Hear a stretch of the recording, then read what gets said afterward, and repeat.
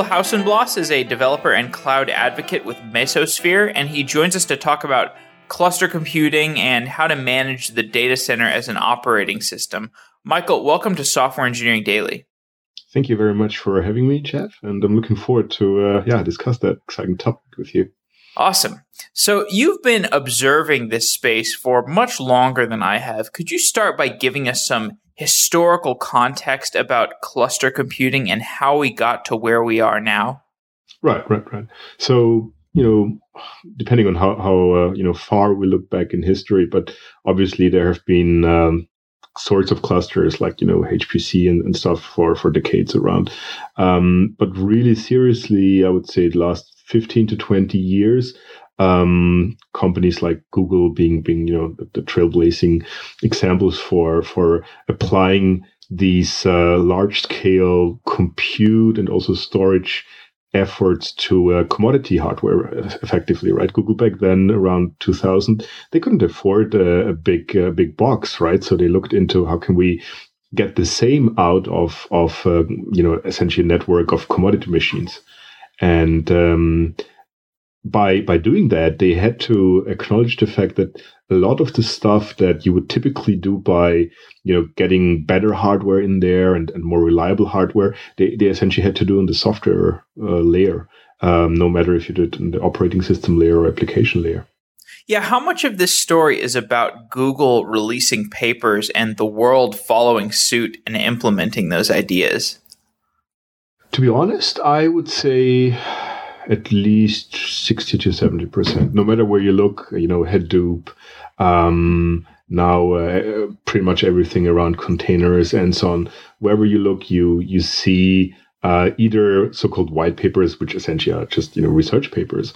And then people in the open source try to, based on what they read in these white papers to recreate that in the open source. But yeah, I guess way over 50% of the things we see nowadays in the open source world are directly or indirectly inspired by what Google has been doing in the last decade. Do you think that big company architectures like Google are generally a leading indicator of where smaller company architectures are going?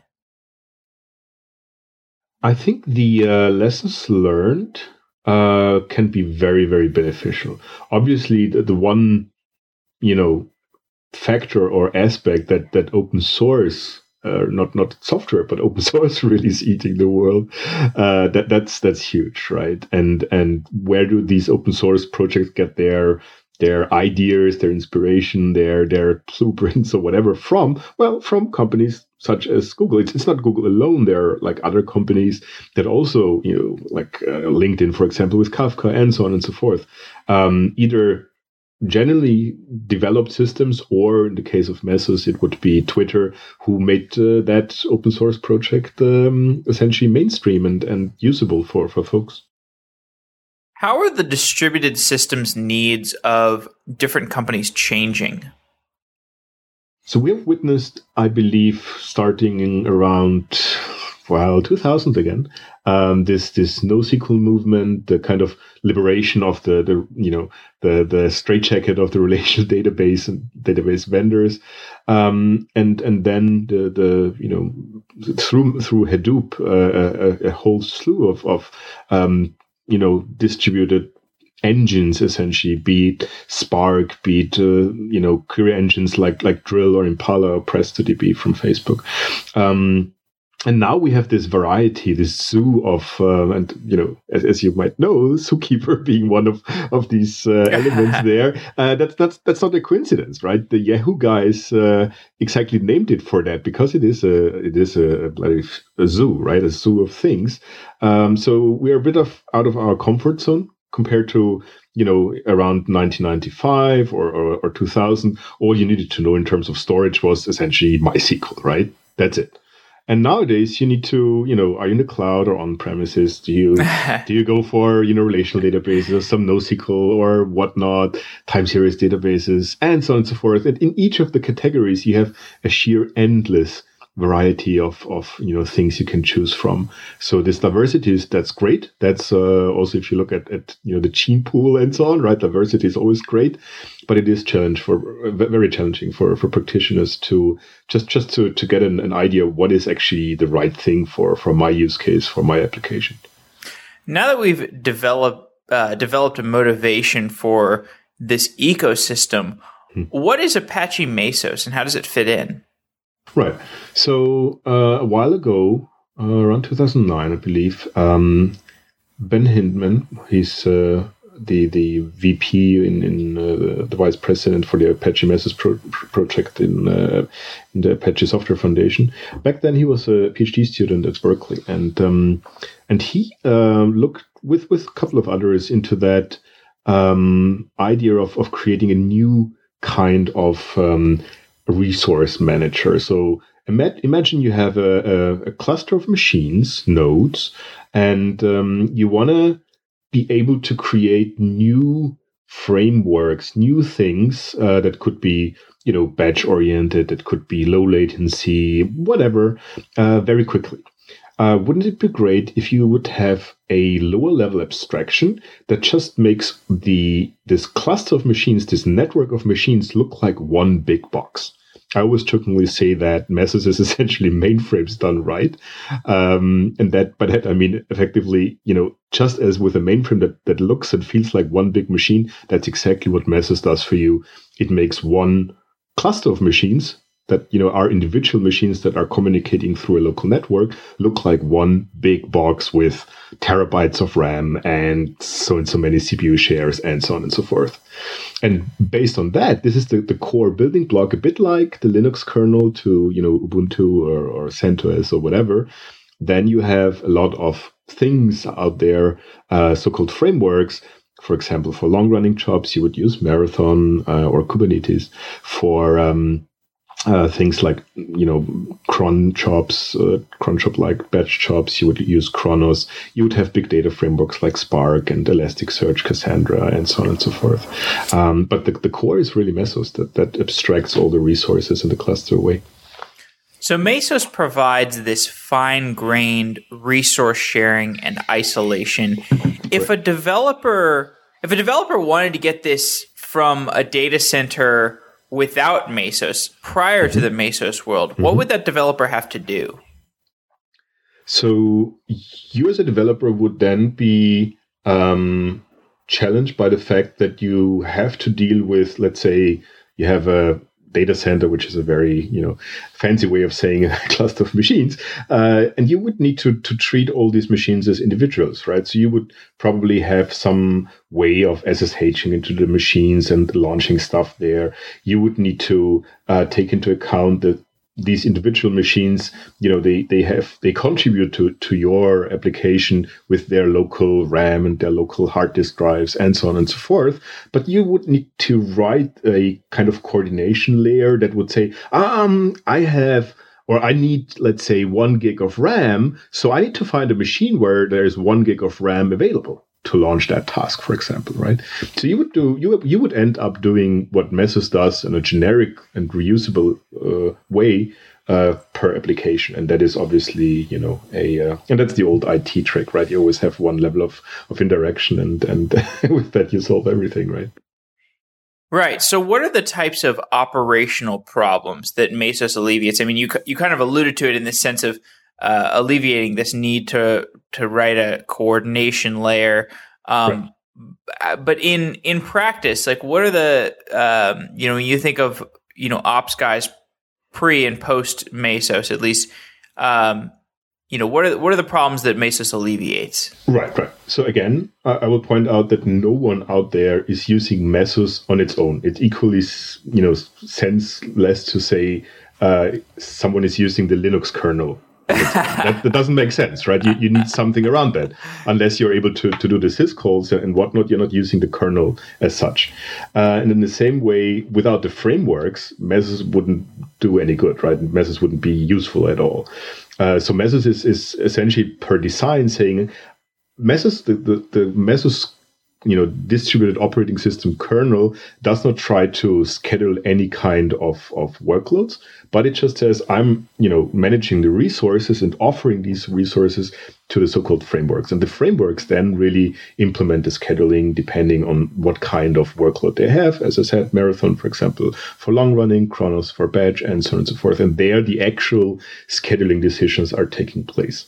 And this two-level, at least in theory, it would be interesting to have a study on that. Enables people to write these frameworks much faster, rather than they would, comparable without Mesos, have to write it from scratch. One kind of anecdotal evidence we have from our CEO who wrote Chronos. And he essentially said, like, hey, I didn't have to write any kind of networking stuff at all. I was just, focusing on the functionality, on the UI, and so on, and everything in terms of the networking and dispatching the tasks and so on and so forth. Everything was taken care of by Mesos. So, as you've mentioned, the scheduler in Apache Mesos called Marathon. This is probably the most important part of it to focus on. Mesos provides a two-level scheduling mechanism that decides how many resources to offer the different frameworks, and then those frameworks can choose which resources to accept. Can you give an example of how this might work in practice on a Mesos cluster with several different frameworks running? Right. So obviously, again, why is that different? That's exactly upside down to what you would normally expect, right? Normally you would expect someone demands something, says, I need these resources, and then gets these resources allocated. And in the Mesos world, it's really upside down. So the Mesos... Would you call that way that you just mentioned, would you call that a fair scheduler? It is. The core of the Mesos, of Mesos is really, it's called DRF. And this, core algorithm essentially guarantees fairness across different resources, which is quite unique. So resources being things like, TPU, RAM, and so on and so forth. So it depends on the type of workload, but the DRF algorithm, domain dominant resource fairness algorithm guarantees this fairness across different types of resources, across different workloads. So coming back to Mesos and Marathon, and then potentially other frameworks, what happens essentially is it's always triggered by a user, right? So if I don't do anything, if I don't say, hey, launch this Nginx web server, then obviously nothing will happen, right? Mesos will, let's say we have 3 different frameworks, Marathon, Chronos, and Spark. And Mesos will offer the cluster resources, as I said, CPU, RAM, port ranges, disk, and so on, to the frameworks, but nothing will happen because no one launched a job or anything. Now, let's say I say to Marathon, hey, launch this Nginx web server. And I specify I need at least 500 megs of RAM and these ports and let's say half CPU share or whatever. And that is the input, that is the trigger for Marathon to start looking and accepting resources as they are offered by the Apache Mesos kernel. And now let's say you, Jeff, you are issuing at the same time a Spark job, right? A Spark batch job.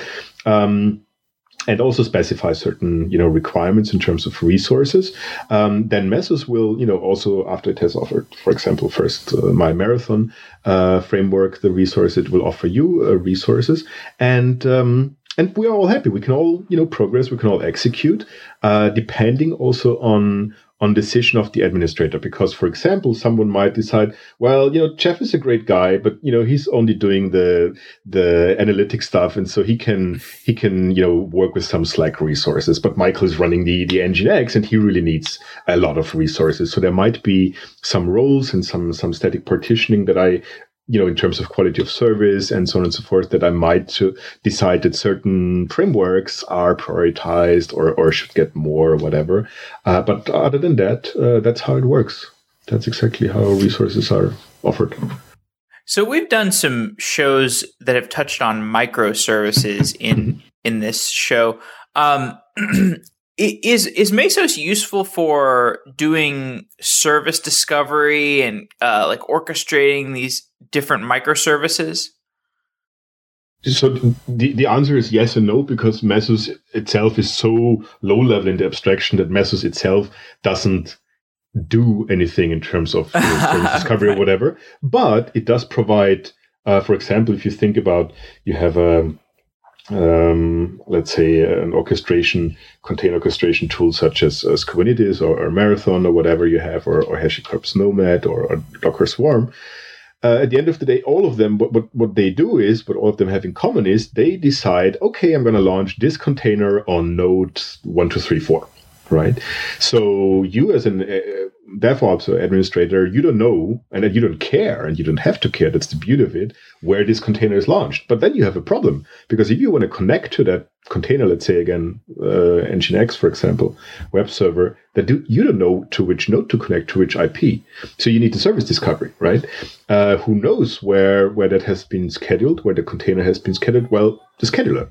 So Mesos provides this mapping of container IP and port, potentially, depending on what you're using there, different options available, and the container itself. So on which node does a certain container, which node IP port is a certain container available. And that is then used, for example, Mesos DNS, which is a DNS-based service discovery. There are plenty of others, Console and etcd-based, Zookeeper-based, and many, many others. And in fact, I'm currently writing on a book, which is currently in production at O'Reilly, around Docker networking and service discovery, will be published in January. And there, it's a free book, so everyone can download it for free and talk about these things in greater detail there. Why did you decide to write that book? So the editor I met there, Brian and myself, we discussed it at Strata in New York, and somehow figured that this area is kind of like not that greatly covered yet. It's a rather new and fastly evolving, to be honest, field. So it makes sense to have one of these. It's a short book. It's like 60 pages or whatever. It makes sense to cover that topic, even in this rapid change environment. And that's what we did. Interesting. So now, this seems like a good segue into talking about Kubernetes. Now that we have an idea of why Mesos is so powerful. So Kubernetes is an open source container cluster manager. What is the history of Kubernetes? So it's essentially the story of how Google in the last 10, 12, 13, whatever years, learned, and the lessons learned from what Google did there, launching nowadays reportedly some 2 billion containers per week. And yeah, they had originally the Borg cluster manager, and a couple of years ago there was another approach with Omega. And at some point in time, they decided to, open source or based on their knowledge and their lessons learned with mainly with Borg, to open source that, a complete rewrite in Go from scratch. And Kubernetes is a highly successful open source community project with many contributors. Amongst others ourselves, Mesosphere. We're building Kubernetes on Mesos, and it's really fascinating to see what uptake and adoption and love Kubernetes enjoys out there.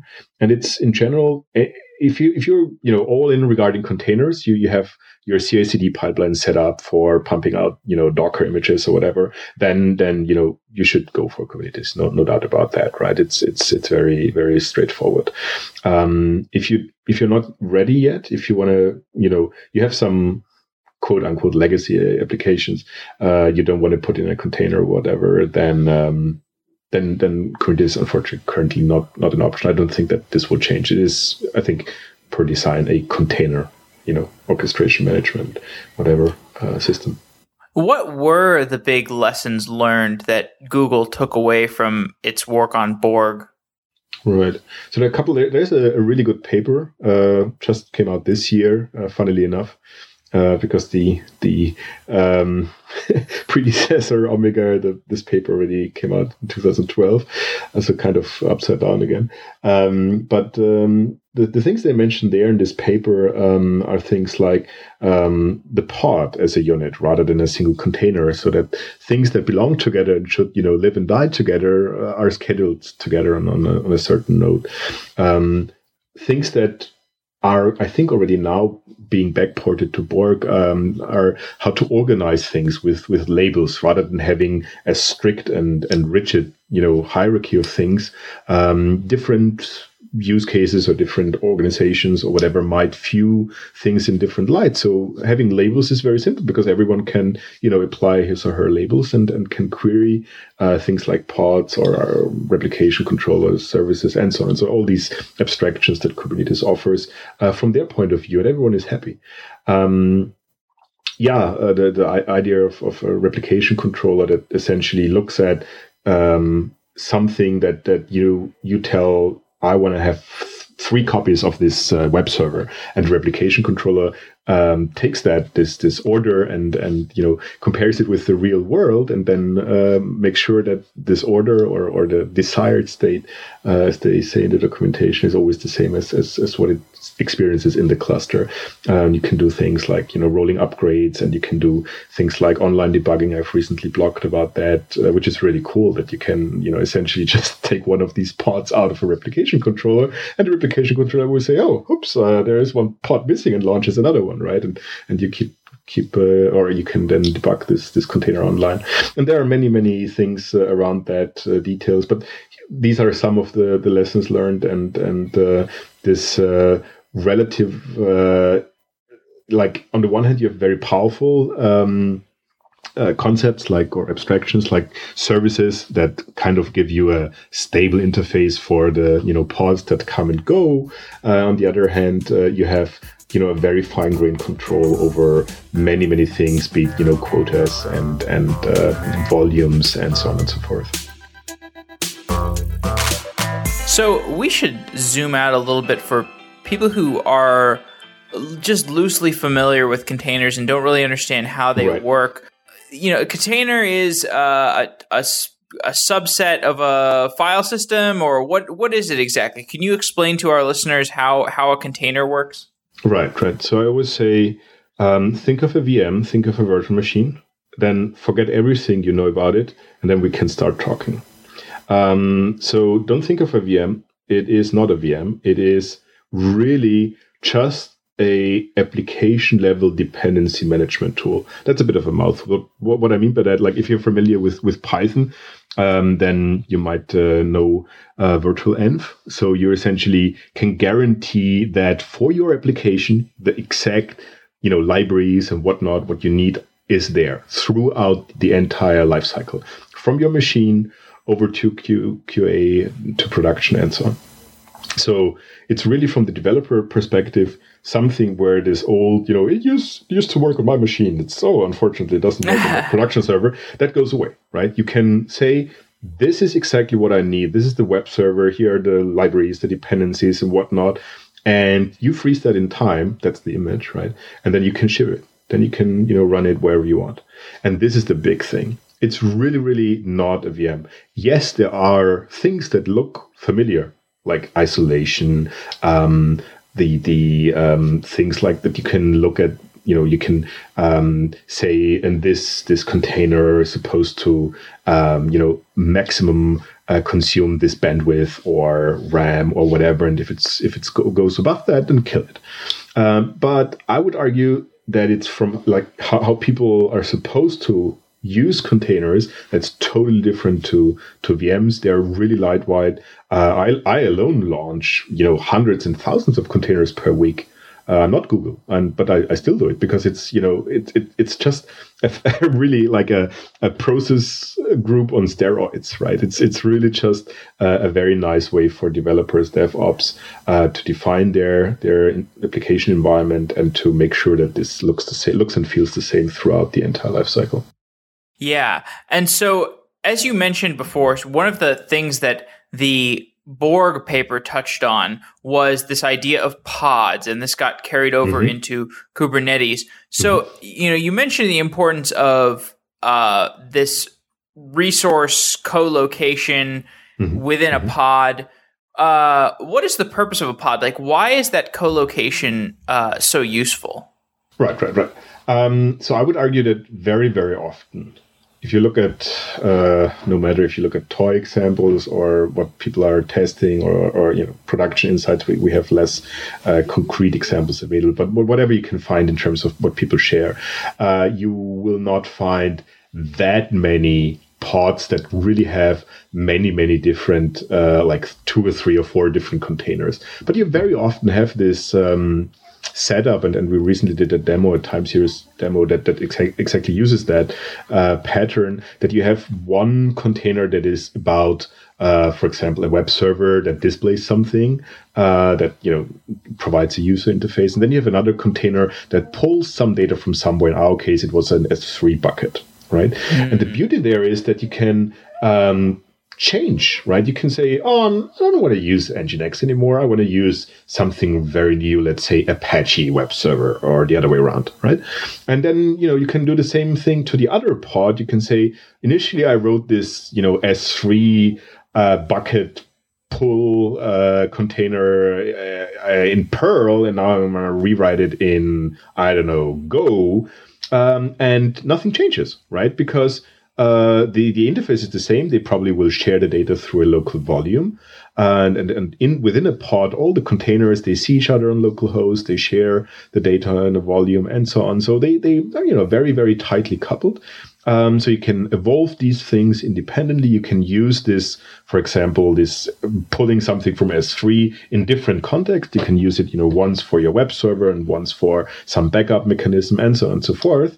So you have this reusability, but because they are scheduled together, you have the guarantee of data locality, because it simply wouldn't make sense to have the one container on one node and the other container on the other node, and then how do you get the data from A to B? So you have this sweet spot, or you can decide where the sweet spot is between reusability and data locality and coupling. And so when we were talking about Mesos, and we talked about the scheduler of Mesos, Marathon, right. Marathon looks at resources being allocated. When Mesos, if Mesos is interfacing with Kubernetes, is the idea of resources, does that get translated to pods, or where? Like, what is where is the interface between Mesos and Kubernetes? Right. So from a if I use Kubernetes through Mesos or the DCOS, our product, I don't see a difference, right? It looks and feels the same. We might not be there yet in terms of covering the entire 1.1 API, but it doesn't. It's the same kind of interaction. The thing is, from Kubernetes' point of view, it's a bit like I always compare it with the matrix. Like, Kubernetes lives in a matrix there, and the matrix being Mesos, right? It doesn't really know that it's actually running under the control of Mesos.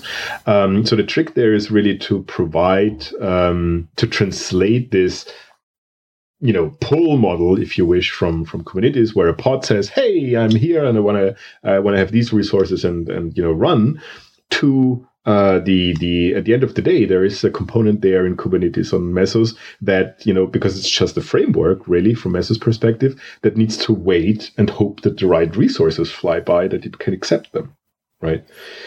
But as I said, it's really, from the end user perspective, equal. From the administrator perspective, it's obviously different, because Kubernetes is not alone there. It's just, from Mesos' perspective, just one framework. You might have others. And then it depends on how are they using certain systems, like, Zookeeper is not a problem with Kubernetes, because Kubernetes is using etcd to maintain the state of the cluster throughout, like what pods are running and so on, and mappings and so on. But you can imagine that there are certain services, let's say, Marathon and Storm, for example, both use Zookeeper. And if you don't decide to, for example, having a separate Zookeeper instance or Zookeeper cluster really for Marathon and Storm, then it might be that, if you have a busy Storm topology, that might somehow influence your capability of launching new applications in Marathon, right? So these are best practices that come out of using this stuff in production systems, production environments where you say, maybe it's better to have like one system Zookeeper, right? Where only Mesos and Marathon use that, and one other for all the frameworks or per framework that uses Zookeeper or whatever. But that's the kind of problem that you then see, which you don't have if you have like standalone vanilla Kubernetes, right? You gave a talk at the London Mesos user group, and it was called, "Can I Have Mesos and Kubernetes?" What were you trying to convey in that talk? Right.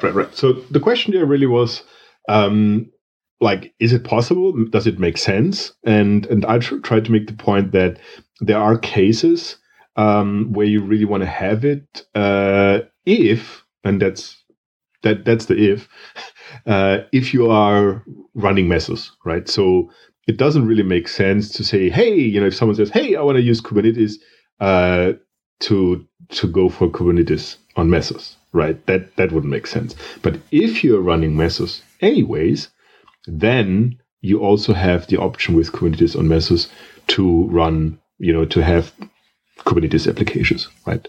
And that was the bottom line. And I, gave a demo, showed something there.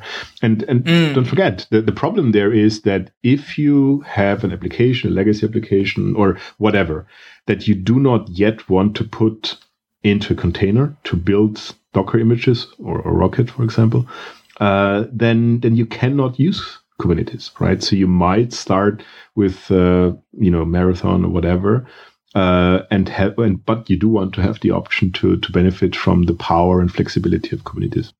Do you see the majority of Mesos users leveraging containers in some form or fashion?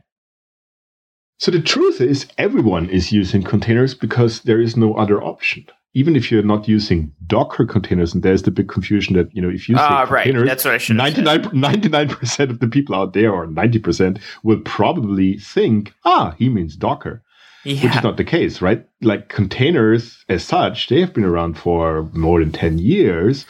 Fortunately or unfortunately, they have been renamed to C groups, and it was effectively a bunch of Googlers who contributed all of that. So a fancy way of describing it, because it's just really the combination of namespaces, like, user namespaces and file and process namespace and network namespace and C groups that make up a container. And Docker is just one very convenient UX around that, including the client and the registry and so on and so forth. But Mesos, in any case, even if you just say execute while true, do echo hello and then sleep 0.1 and done, right? Even if you just execute this very simple shell script, then Mesos will wrap that in a container. So there will be, C groups, and there will be, depending on what you define there, namespaces set up and so on and so forth. So even if you're not using Docker, there will be a automatic containerization done by Mesos, but it's transparent. You don't notice. You just say, here, that's the, Java application or the Ruby script or the whatever you want to execute. Anything that you can execute locally on, a Linux shell, you can execute in Mesos and Marathon. And so it's happening anyways. It's just a matter of if you have to put an effort into it and building actually these Docker images or not. So, as you've said, we've had Linux container technology for something like 8 years or 10 years or whatever. But, more recently, Docker came around and made things more usable. Could Kubernetes have reached the type of adoption that it has without Docker, or was Kubernetes even feasible without Docker?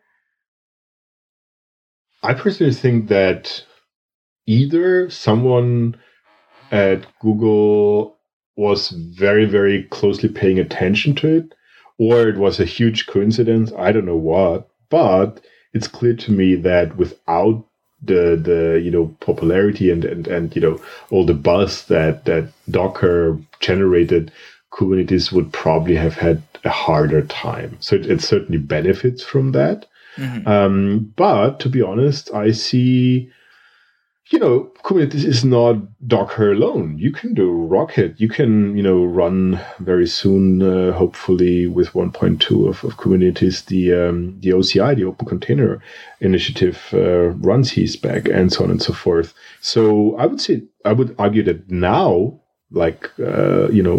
thanks to Docker, this container field has been made mainstream, and now Docker and they are still probably the number one thing used by the majority of people out there. But Kubernetes is certainly more than just Docker images and Docker containers.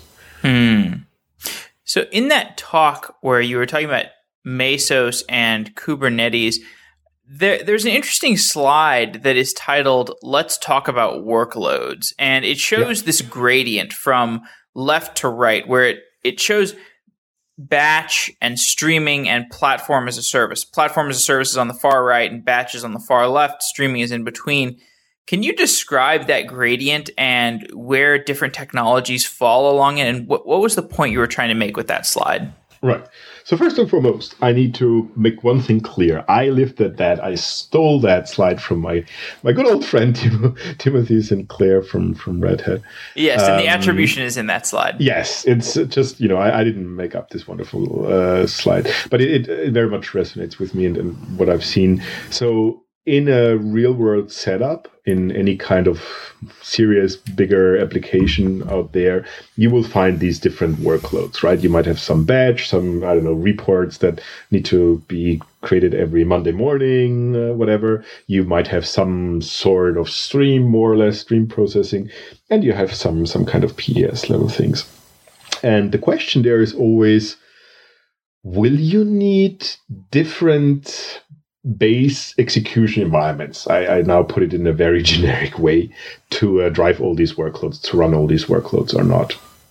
And the idea behind Mesos somehow is that it is the base. It can function as the basis for all of that. And then depending on what you're looking at, like a batch would be like covered by Chronos, and we have a couple of things like Spark and so on that would cover stream processing, for example, and then you would have Marathon and Kubernetes for the PES part.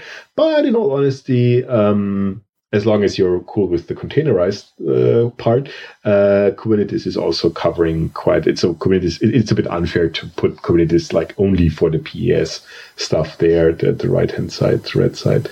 But it's really, Kubernetes also allows you to run perfectly well, databases and so on and so forth. That was the basic underlying idea of this spectrum of workloads. And there's another slide where you say that Kubernetes allows for 100% containerized workloads, and Mesos allows for containerized and non-containerized workloads. But using Mesos and Kubernetes together, a user can have hybrid workloads. Can you talk about these different workload use cases? Right. So it's maybe a bit technically not correct to say non-containerized, because as I mentioned earlier on, even if you just launch whatever Python or Java or whatever, right. Mesos will wrap that in or will containerize it for you. What I meant by that is, if you are using Kubernetes, then you need to commit to and upfront be aware of that you will be doing nowadays probably to 100% Docker images, right? You will need to make sure that you have policies around that. Maybe you decide on a couple of base images, and how do people derive from these base images their own application images, with what kind of registry, how are these images distributed to the nodes in the cluster, and so on and so forth, right? Whereas with Mesos and Marathon, you don't have to do that, right? You can simply say, hey, do this groundwork or whatever for me.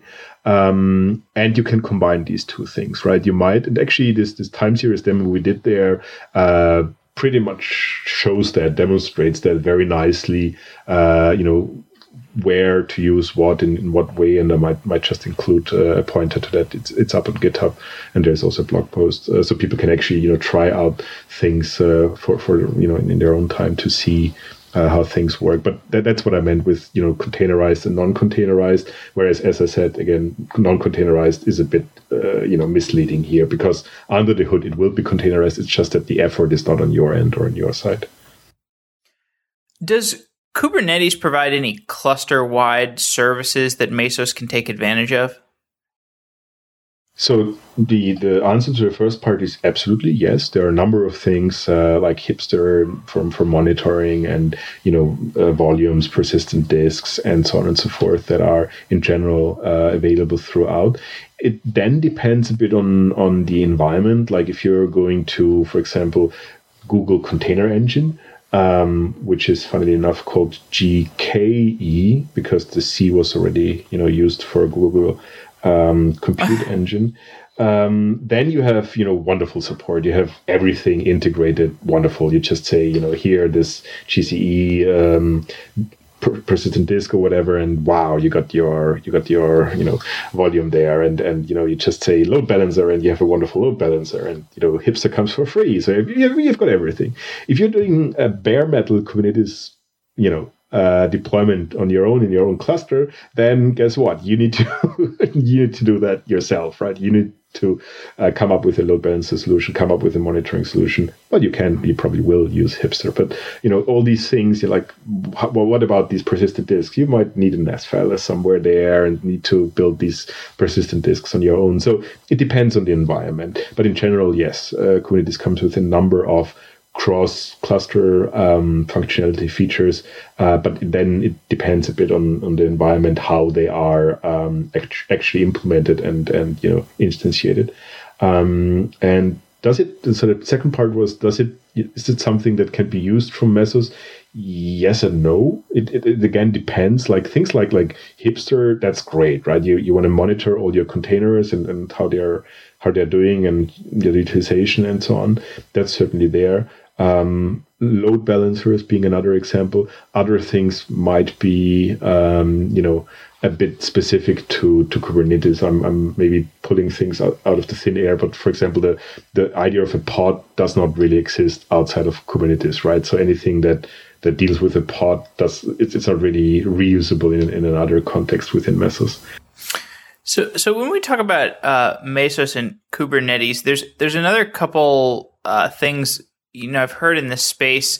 Docker Swarm and Amazon ECS, and I think there's probably some other technologies. How do these compare? Are these like mutually exclusive technologies, or which ones are the mutually exclusive technologies? Maybe you could help me sort out which ones. So ECS, the Elastic Container Service, I believe it is called. And if I'm wrong, I'm pretty sure that I get a friendly reminder from someone from AWS. I think that's really right. Very much after that, you get their stuff right. It's really a cool system.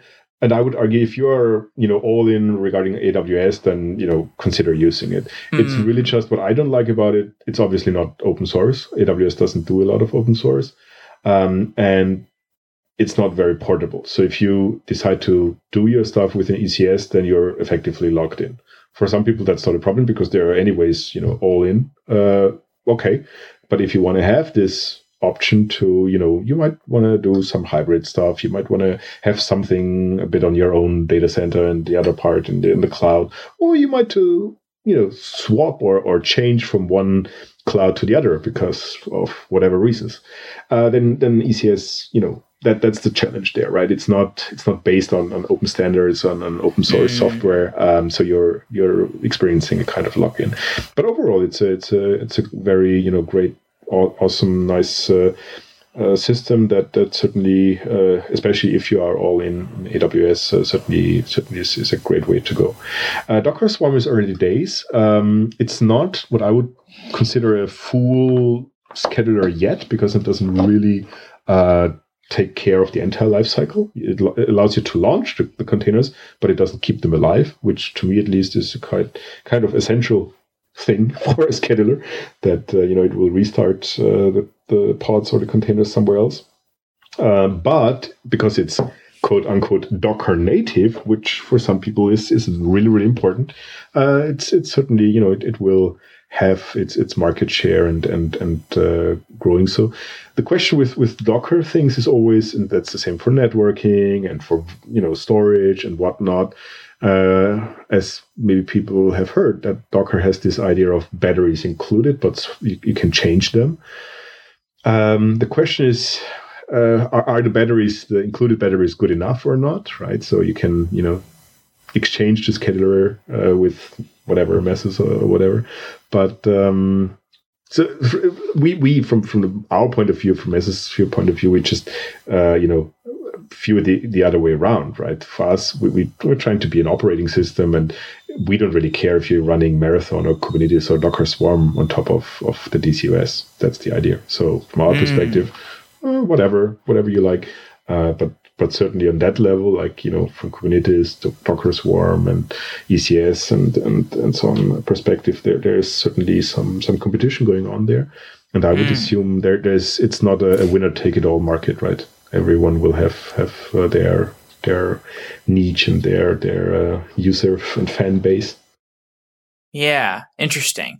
So the Mesos project was actually, I didn't know this before reading the Mesos paper, but the Mesos project was the genesis for Apache Spark. Yes, exactly. What was the experiment that the Mesos creators wanted to run when they built Spark?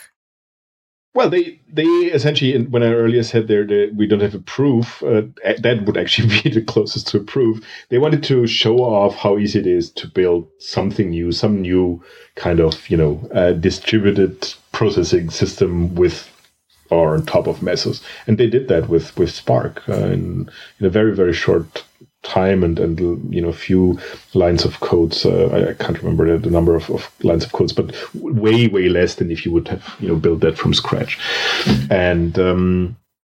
And yeah, that's the general idea. And then later on, people would do their own things. So we now have Spark and the whole ecosystem around Spark with the Databricks folks and Ben being at Mesosphere, one of the co-founders and architects of Mesos. That's the amount of technology that's come out of the Berkeley Amp Lab is pretty astounding. Like yes. Spark, Mesos. We're doing a show on Tachyon in the near future. Yeah. What do you think led to this degree of innovation? I mean, I'm sure you've interacted some with Ben and maybe these other guys. What led to this? So I think their long-term view, right? So the no matter if you look at AmpLab itself, the organization, or what they call the badass stack, right? The Berkeley, whatever, data analytics stack, whatever, badass stack.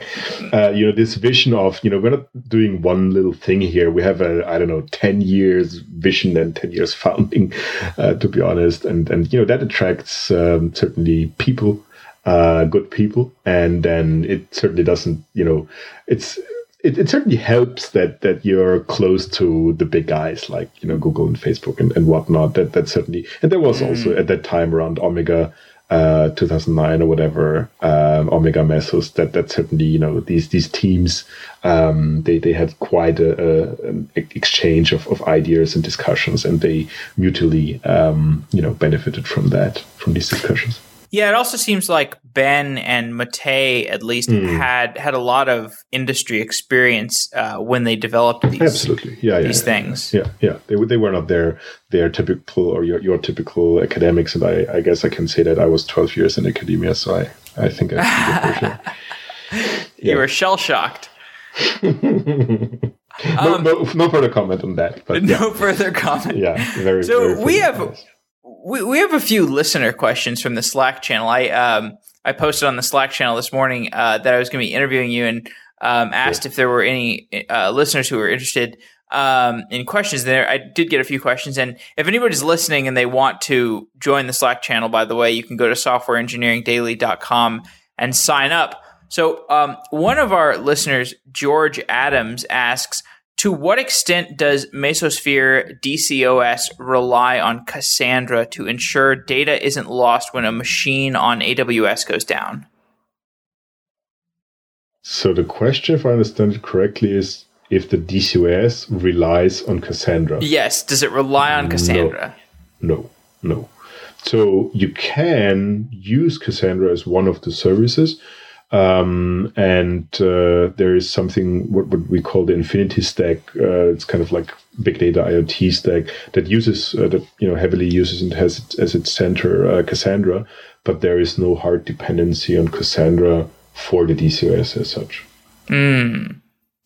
So George also asks, if a Jenkins instance goes down, how are its configurations migrated? What if I have things that require a static IP address for whitelisting? Right. So that's an excellent question. And there are unfortunately many, possible answers because it very much depends on how you're using it. So we have one case where a large organization that has some 4,000 developers essentially has one Jenkins per developer, right?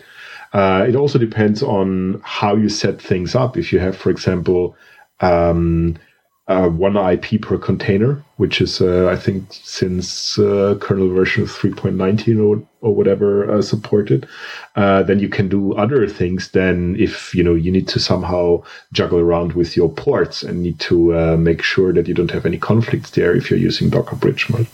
So, it really there is unfortunately no generic good answer there. It very much depends on your environment, but I'm more than happy to, if someone reaches out to me via whatever, Twitter or on Slack or mail or whatever, I say, okay, this is my environment, this is what I want to do, to say, okay, here are the two options that probably work best for your case. But unfortunately, with the data or the description I have here, I cannot give a concrete solution for this because it's underspecified. I don't know many things about it. So this isn't exactly car talk for for the data center operating system.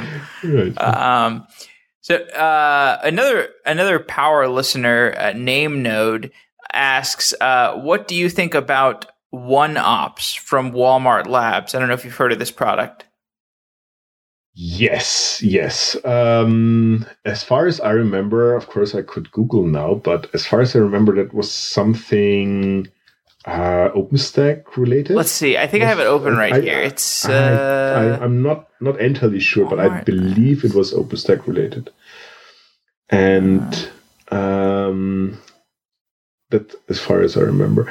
And so the question is, to me, to a certain extent, what's the motivation of Walmart to do that? Walmart is a retailer, and AWS is a retailer, and there might have been reasons to do that. I welcome any kind and every kind of open sourcing, no doubt. I don't know the motivation for that specific one, but I can't remember the details. But as far as I remember, I think it's something to do with OpenStack. Some OpenStack. Dependency or whatever. I cannot, for the life of it, I cannot remember what the don't worry about it. That's a super specific question. So Name Node, we need more general questions in the future. It says, yeah. OneUp supports public cloud service like AWS on OpenStack. Yeah. So it is an OpenStack. Okay. Yeah, we need to do a show on OpenStack. I haven't done a show on that yet. Okay. So, let's start to close off. I want to talk a little bit about Mesosphere. What kinds of products does Mesosphere make? So, Mesosphere, as such, really only has one product, and that's the DCOS, the Data Center Operating System, which is a distributed operating system. People might remember, if they are longer around, Plan 9 from Bell Labs. So it's really a this kind of distributed operating system, and it happens to use Apache Mesos as its kernel. And we're trying to productize the experience that our co-founders have running Mesos and several Mesos frameworks or services at scale in companies like Twitter and Airbnb and so on. and make it very, very simple and easy for people to, launch their Spark and Elasticsearch and Kubernetes and whatnot cluster. And it's really a beautiful thing. I mean, I've spent, in my previous life, a lot of time setting up this and that database and this and that framework and so on. And now it's kind of like, it's a one-liner, right? It's DCOS package install Kubernetes or Spark or Cassandra. And then I wait for a couple of minutes and everything is there. And, that's the beauty of it.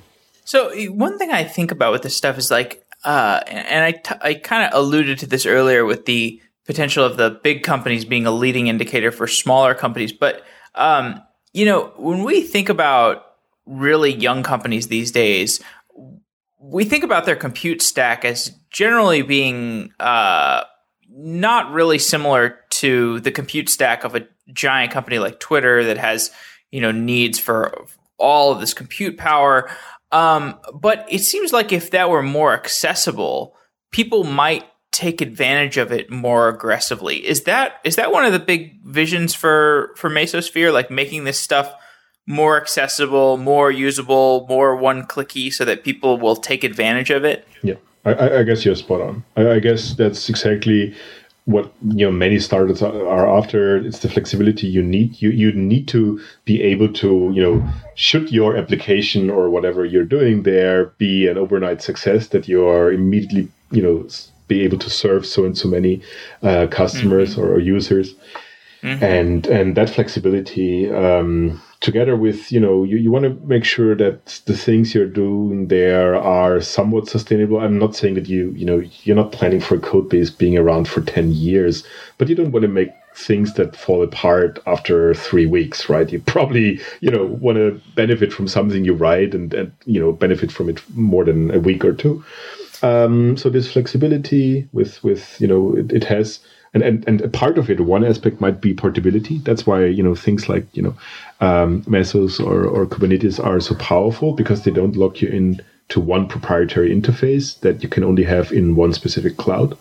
But it's up to you to decide. You might start, due to whatever reasons, let's say in AWS, and at some point in time you might say, I really want to move to some on-prem deployment, or the other way around. And you can do that with Mesos Marathon, with Kubernetes. And any other open source project, while with proprietary standards and APIs and interfaces, you can't. You're locked in. And you want to be that flexible, right? You want to have that flexibility, I suppose. That's great. Well, that seems like a good place to stop. Michael Hausenblas, thanks for coming on Software Engineering Daily. It's been really interesting talking to you. Thank you so much for having me, Jeff. Thank you.